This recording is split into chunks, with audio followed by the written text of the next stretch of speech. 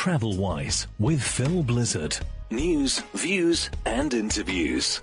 Welcome to the World Tourism Forum Lucerne Startup Innovation Summit 2022, which is being held here in Ras al Khaimah.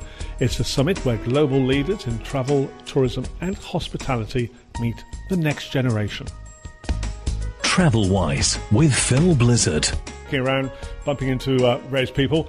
And here we go. Raki Philips, how are you? Happy New Year. Great. Happy New Year to you. Great to see you. Can we say Happy New Year? It's the 19th of Jan. So I think the official etiquette is you can say it up until the 20th. So we're good. We're good up until tomorrow. That we're meeting today. So we're going to be talking about MICE, meetings, incentives, conferences, or congresses as well sometimes, and events. And Ras al Khaimah got off to a big start when it comes to events for 2022 with that record-breaking firework, lighting, drone show.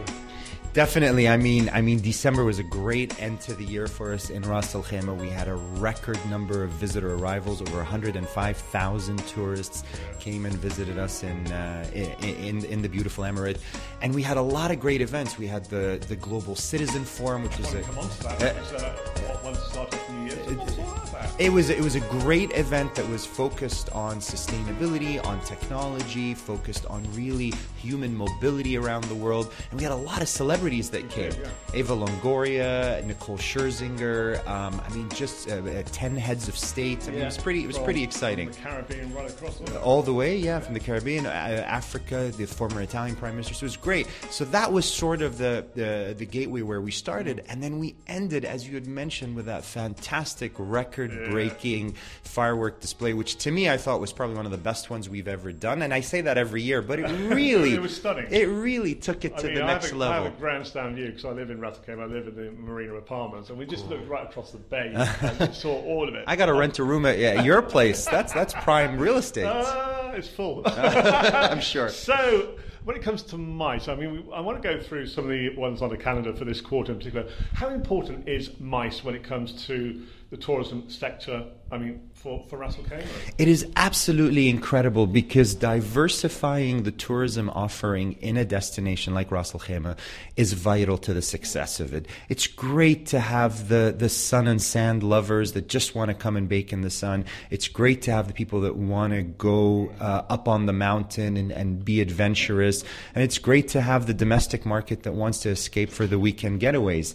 But what's really important is to be able to diversify and have people come and have their meetings here, combine it with a holiday, conferences, and incentive is a big part for us, and it's a huge focus for us. Look where we are now, the DoubleTree, this convention centre. It's so important to have these stakeholders being able to use their facilities after COVID. The convention centre where you had the Global Citizen Forum is a big facility, isn't it? So it's key that these are being used again.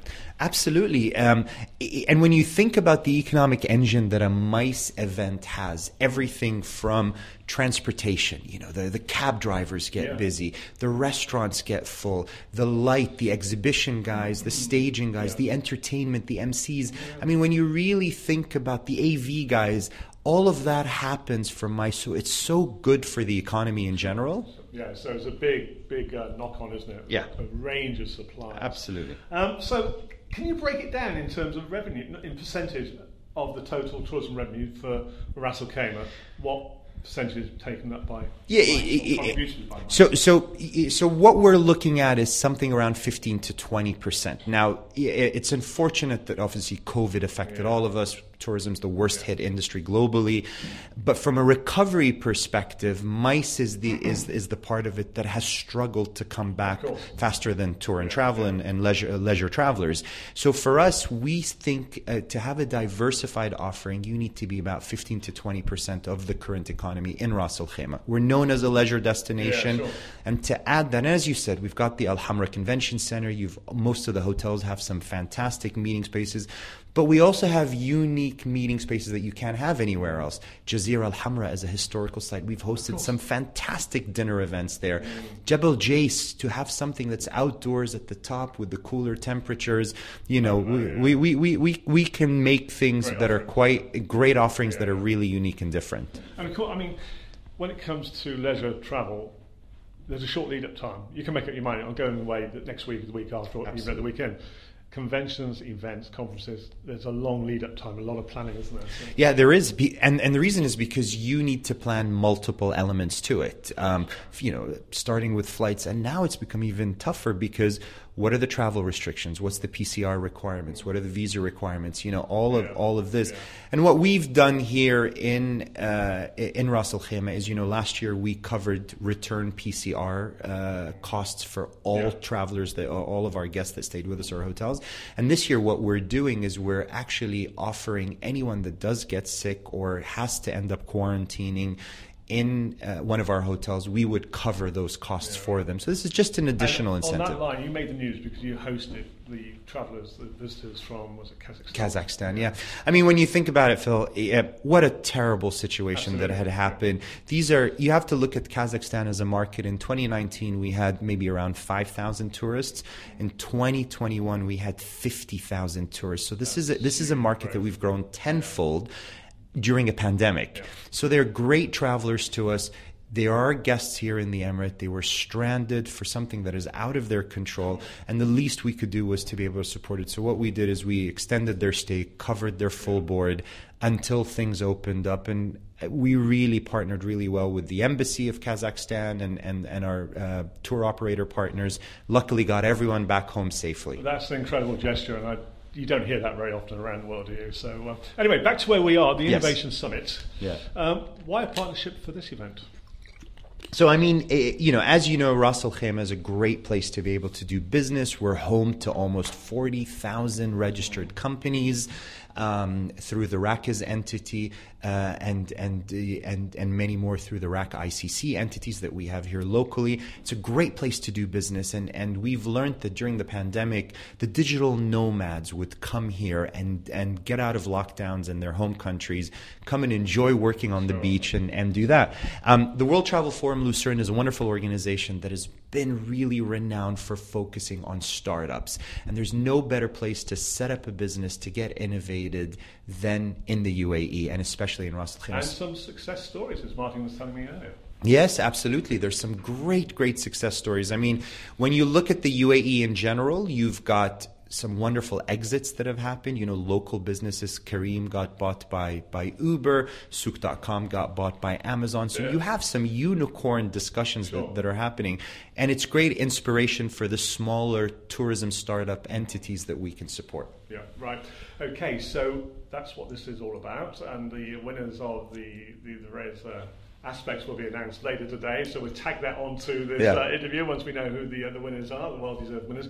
So moving on now with MICE and events here in Ras al Khaimah.